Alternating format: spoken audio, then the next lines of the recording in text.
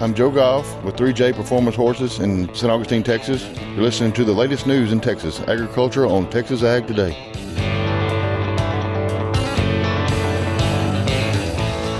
Welcome to Texas Ag Today, a daily look at the latest news in Texas agriculture. Texas Ag Today is produced by the Texas Farm Bureau Radio Network, with the largest farm news team in the Lone Star State. Now here's the host of Texas Ag Today, Kerry Martin. Hello, Texas. Glad to have you along for another edition of Texas Ag Today. Jump on in with me. Buckle up. Let's take a ride around the Lone Star State as we cover the most important industry in this greatest state in the nation, Texas agriculture. In the news today, feedlot inventories are on the increase. USDA released its latest cattle on feed report Friday afternoon, and it showed that placements into feedlots have taken a big jump. And of course, we can probably thank the drought for that, pushing cattle off of winter pasture and into the feedlots. We'll have more on that report coming up to kick off today's show. My name is Kerry Martin. I'm your host, along with the largest and most experienced farm news team in the Lone Star State.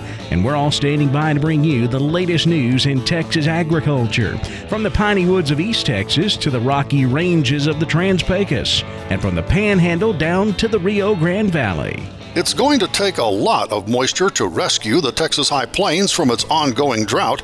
I'm James Hunt, and I'll update you on the situation on Texas Ag Today. The USTR and the USDA announced that after many years of negotiations, American pork is now eligible for export to India. I'm Tom Nicoletti, and I'll have that story on Texas Ag Today. A discussion of foreign land ownership at the Texas Farm Bureau Resolutions Committee meeting has sparked an interest for me into who does own the land in Texas. Hello, I'm Barry Mahler, and I have the story in today's report. We'll have those stories plus Texas wildlife news and a complete look at the markets all coming up. Friday's cattle on feed report surprised many market watchers, showing a big jump in the number of cattle on feed at 12 million head. That's up 1% from a year ago, and would be the second highest inventory number for the month since the series began in 1996.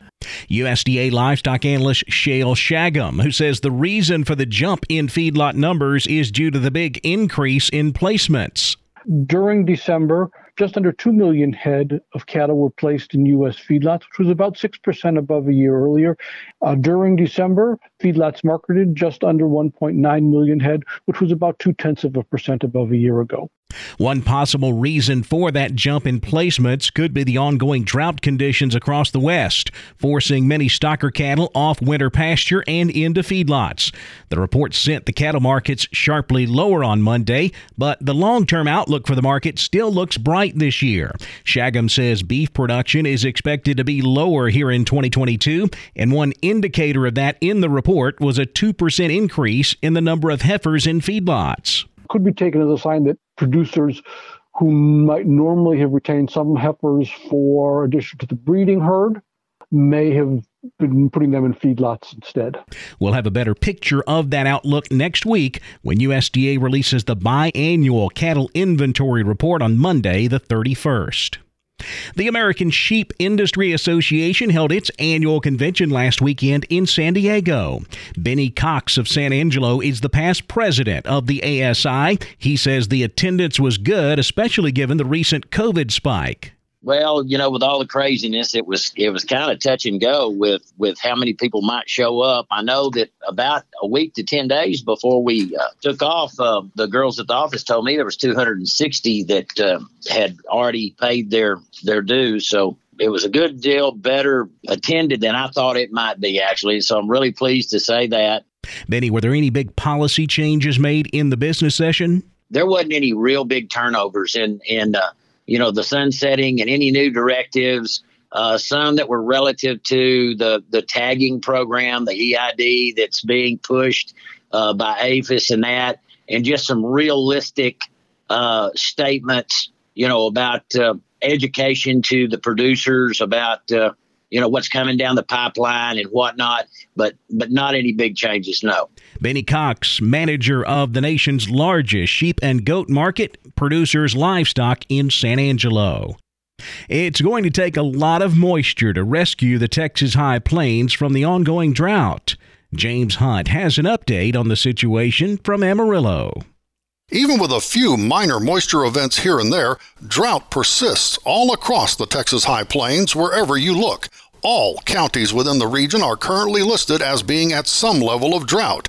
Up in the Dalhart area, where things have deteriorated to the D3 level, farmer Robert Gordon says it's taken a lot to sustain his irrigated winter wheat crop. I would say we've pumped about 7 or 8 inches on some of this wheat, and normally, to get wheat going, maybe an inch or two. So, we're sure pumping a lot more on than we normally would. And with Gordon planning to plant his customary corn and seed milo in the spring, those fields might need some irrigating soon as well. Of course, right now we're having these cold spells every 2 or 3 days. So time you get them cranked up, then you got to turn around and shut them back off. And so we've had sprinklers off for a few weeks now. But if we don't get some moisture, we're going to have to start pre-watering here pretty quick. When I talked to Robert Gordon on Monday, the forecast was showing the possibility of snow for the middle of the week. I asked him what it would take for a snow to be truly helpful.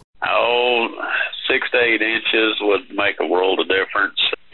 Foot would be better. Of course, the trouble with that is this time of year, if we get a wind with it, it doesn't do a whole lot of good. So you hope to get one of those snows that snows about 6 to 8 inches and the wind doesn't blow for a few days, and that'd be ideal. Hopefully we have some kind of ideal moisture event soon. One example of how bad it's been, as we began this week, Amarillo had received just 2.4 inches of precipitation since July. That's about 6 inches below normal. I'm James Hunt on the Texas Farm Bureau Radio Network. U.S. pork is now eligible for export to India. Tom Nicoletti has the story. The Office of the U.S. Trade Representative and the U.S. Department of Agriculture announced recently that after many years of negotiations, United States pork is now eligible for export to India. U.S. Meat Export Federation Representative Monty Brown has conducted market research in India, meeting with prospective buyers of U.S. pork and identifying opportunities in the retail, processing, and food service sectors. The companies we met with were interested in U.S. pork, primarily bone-in cuts, if they could get them, I think because labor is cheaper there. And the products that really excited them was pork carcasses and bellies. They really will be interested in a 6-piece bone-in carcass. I know that lots of times the U.S. industry may frown upon producing this product, but it's ought to be something we should look at today, especially with our labor problems, labor issues in the packing plants. They also purchase quite a bit of bone-in loin ribs. That may be something interesting for us. And I also think there may be opportunities there for bone-in Boston butt. Brown explains that India is a challenging market that currently imports small volumes of pork, but its growing economy and enormous population of nearly 1.4 billion people offer long-term potential for the U.S. industry. The U.S. MEF representative also highlights e-commerce as a rapidly growing channel that could hold immediate opportunities for consumer-ready U.S. pork products. I'm Tom Nicoletti with the Texas Farm Bureau Radio Network. How much Texas farmland is foreign-owned? Barry Mahler looked into that question. I'd always been told that serving on the Texas Farm Bureau Resolutions Committee was an interesting experience, and when the opportunity came a couple of months ago, I took it. Since the policies of the organization come from the grassroots level, you can bet that the submissions are timely and thought-provoking. One of the topics that was on the list was foreign ownership of agriculture land in Texas and in the U.S. in general. Now, this topic had been in the news lately, and it had gotten attention from our group of mostly farmers and ranchers who well realize that land ownership is the basis for what we do every day. The General general consensus of the committee was that our ability to produce food and fiber for U.S. citizens is based on availability of land, so who owns it becomes a national security issue. The discussion got me to thinking about it, and I've done some additional research on land ownership in the U.S. and especially here in Texas. It seems that Congress passed the Agriculture Forward Investment Act in 1978 to better track ownership of U.S. crop, pasture, and timberland. Under the terms of the Act, foreign interests are required to notify the USDA whenever ag land is bought or sold here in the U.S. And there are also some state restrictions on. There are 6 states prohibiting ownership of foreign ag land right now. Now, looking at the website, that's apps.investigatemidwest.org, it lists the land owned by foreign interests state by state. Looking at Texas, it was surprising to me that I didn't find the mega-acre ranches on the list as I expected. Several of the bigger parcels are timber operations, like a couple in Angelina County of just over 108 and 150,000 respectively, and both of those are being owned by people from the Netherlands. There are a lot of small parcels. I'm talking about 7 or 8 acres up to 1,000 or so. It's obvious that many of those parcels are recreational hunting properties that are owned by interests all over the world, and of course there have been several pretty good-sized blocks bought by wind and solar energy companies over the last couple of years. Well, this discussion at our meeting was fueled by reports that China was buying large blocks of ag land here in the U.S., but looking at the data, I find some Chinese investment, but no major trend in that direction, at least so far. It is something to be aware of and very interesting to look at trends, and the website makes it easy to pull up information county by county. The fear of these foreign investments in land may be similar to the fear that corporations were taking over our farm and ranch lands and operations back in the 60s and 70s. I remember it well. I think a lot of those corporate farm plans were later abandoned, though, when corporate America found farming and ranching to be a business that operates on a very thin margin, a high risk, and it's a heck of a lot of work. This is Barry Mahler reporting from the Rolling Plains for Texas Ag Today. Scientists are studying bats in the Texas Panhandle. I'm Jessica Domel, and I'll explain why coming up on Texas Ag Today. And Cushing's disease is a common disease in older horses. Texas veterinarian Dr. Bob Judd has more on that coming up next, right here on Texas Ag Today.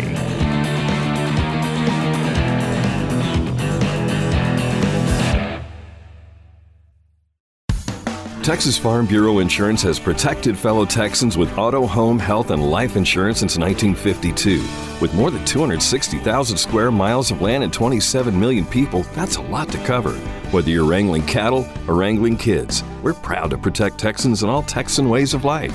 Visit Texas Farm Bureau Insurance today at tfbinsurance.com to get insurance for Texans by Texans. Coverage and discounts are subject to qualifications and policy terms and may vary by situation. We're keeping you informed on everything happening in Texas agriculture on Texas Ag Today. Cushing's disease is a common disease found in older horses, but Dr. Bob Judd says the diagnosis of that disease can be challenging. Although Cushing's disease is the term used by many, the actual disease is pituitary pars intermedia dysfunction, or PPID, and the disease is caused by a mass on the intermediate lobe of the pituitary gland, which causes excessive hormone production. The main hormone produced is called ACTH, and it causes the horse's adrenal gland to produce excessive cortisol, which causes the symptoms. The disease can cause a multitude of clinical signs, and the most important clinical sign is laminitis and founder. In the early stages, some horses will just show a behavior change or decreased performance with delayed hair coat shedding and muscle loss. Some researchers suggest that over 50% of the horses over 15 years of age have some degree of this disease. However, many horses with mild disease do not show symptoms at first, but may as they age. Diagnosis of the disease is difficult because ACTH is measured in testing, and the horse's ACTH level is normally much higher from August to October, so different normal values must be used. Also, some horses that are stressed can have increased ACTH levels. Dr. Chris Navon reported at the AAEP convention that even trailering horses can increase the ACTH level for 30 minutes after trailering. The most accurate test to diagnose PPID is with a thyroid-releasing hormone, or TRH, stimulation test, in which a blood sample is taken, TRH is injected, and another blood sample is taken in 10 minutes. So if you have a horse over 15 years of age, consider routine annual testing for PPID performed by checking an ACTH level, and if the horse has clinical signs, a TRH stimulation test is a better option. I'm Dr. Bob Judd. This is the Texas Farm Bureau Radio Network. Scientists are studying bats in the Texas Panhandle. Jessica Domel has the story in today's Wildlife Report. On our last show, we told you about the Texas Parks and Wildlife Department's research into methods to possibly remove the fungus that causes white nose syndrome in bats from bat roosts and culverts in East Texas. But that's not the only research the department is doing to try to protect Texas bats from the deadly disease. Jonah Evans, director of the Non-Game and Rare Species Program for the Texas Parks and Wildlife Department, joins us with more on additional research. We've also been working with the National Wildlife Health Center to conduct a vaccine trial at some sites up in the Panhandle with the cave myotis. We've captured a bunch of bats up there, we've treated them with vaccines, and we're waiting to see how that works. I believe this is one of the first vaccines in development for a fungal pathogen, so it's a really interesting, pretty complex science involved in it. White nose syndrome affects hibernating bats in the winter. It causes the bats to wake up from hibernation to address the itching or uncomfortability that the fungus causes. As bats do this, they use more and more of the energy that they've stored to sustain themselves through hibernation. Eventually, bats with white nose syndrome will have to leave their hibernation spot to find food or water during winter to sustain themselves, and they end up dying. It has led to the deaths of thousands of bats across the United States. So what we're trying to do is keep the populations above a certain level long enough for some of the resistance from individuals to have some more resistance to spread through the population. So we're kind of trying to buy the population some time to spread more resistance. And, maybe it's 10 years or 15 years or something. That was Jonah Evans from the Texas Parks and Wildlife Department. For the Texas Farm Bureau Radio Network, I'm Jessica Domel. We saw a mixed trade in the cattle complex on Tuesday, but cotton closed higher. We'll take a closer look at all of the livestock, cotton, grain, energy, and financial markets coming up next. Keep it right here on Texas Ag Today.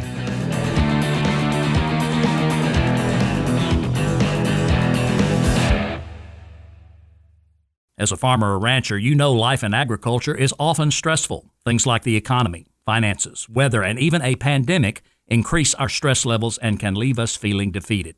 With a demanding workload, it seems that there isn't room for the soft stuff, like talking about feelings. Yet, talking about the hard times can be one of the best ways to manage this stress. Although we can't always control or choose our circumstances, we can control and choose how we respond to them. Sometimes that response looks like asking for help. Some would say the best quality of a farmer or rancher is their independent spirit. But what is agriculture without its community? A force of helpers, neighbors, extension, Farm Bureau members, friends, counselors, and pastors. We are stronger together. Find someone you can talk to. Find the help you need. The Southwest Ag Center is working with the Texas Department of Agriculture to identify stress assistance and resources. Visit swagcenter.org/stress to learn more. We're giving you the market information you need on Texas Ag Today. We saw a mixed trade in the cattle market on Tuesday, both live and feeder cattle trading on both sides of unchanged. That's how we actually wrapped up the trade with mixed results on Tuesday. February live cattle were up 77 cents at $137.10. The April up to $140.10, while June live cattle were down 15 cents, $135.42. January feeder cattle up 7, $158.55. March feeders down $1.40, $159.85. April feeder cattle down $1.10, $165.27. Cash fed cattle trade seeing some light trade early in the week. We had some reports out of Oklahoma of cattle selling at $137. That's fully steady with last week's market, but still very light trade so far this week. Most of the feedlots asking $138 so far. Boxed beef prices lower Tuesday. Choice down 16 cents at $293.34. Select down 14 at $284.65. Now let's check the auction barns. We're walking the pens with Larry Marble. You know, we have special sales at most all of our local auctions in Texas. Ken Jordan had a special female replacement sale this last Saturday. Ken, how did it go? We ended up having 2,775 head of cattle. I thought overall demand was very good. Almost all the classes of females. We had buyers from all the way from Oklahoma, Louisiana, Mississippi, Alabama, New Mexico, pretty well all across Texas. And we had 754 on the internet that were buying also. I thought overall, getting a pair side, the better, fleshier, younger pairs, they pretty well range from $1,525 up to $2,500. Getting a solid amount of pairs, and pairs, maybe younger pairs carrying a little less flesh, they sold from $1,100 up to $1,500. The bred cow market, I thought, was extremely active, with most of the cows being medium to long bred. The fleshier, younger bred cows, I thought overall brought from $1,500 up to $2,350. Getting the more solid mouths and maybe shorter bred cows, and some of the younger cows that maybe carrying a little less flesh due to the dry conditions in some areas, went mostly from $800 up to $1,475. With extremely, very, very strong offering of bred heifers that were on hand. With the bigger, better, medium to long bred heifers, they sold basically from $1,375 up to $2,300. I thought some of the younger age, the little smaller heifers, maybe shorter bred, sold from $950 up to $1,350. The open heifer market was extremely strong, I thought, overall, with the bigger heifers ready to breed right now ranging from $1,000 up to $1,800. Some of the younger age open heifers, maybe to breed in the late spring or early summer. Some of them are carrying a little less flesh. They brought from $800 up to $975. Overall, very, very strong market. A lot of buyers there. Good activity, Larry. Tell everybody how to contact you. You bet. They give us a call, Larry. Go 325-372-5159. Also go to our website for updated information at jordancattle.com, Larry. Neighbor, I'm Larry Marble here in Central Texas, reporting for Texas Ag Today.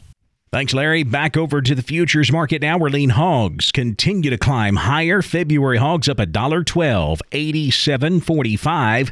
April hogs up $1.92 at 97.25. Class 3 milk closed lower. January milk down 3 at 20.27 a hundredweight.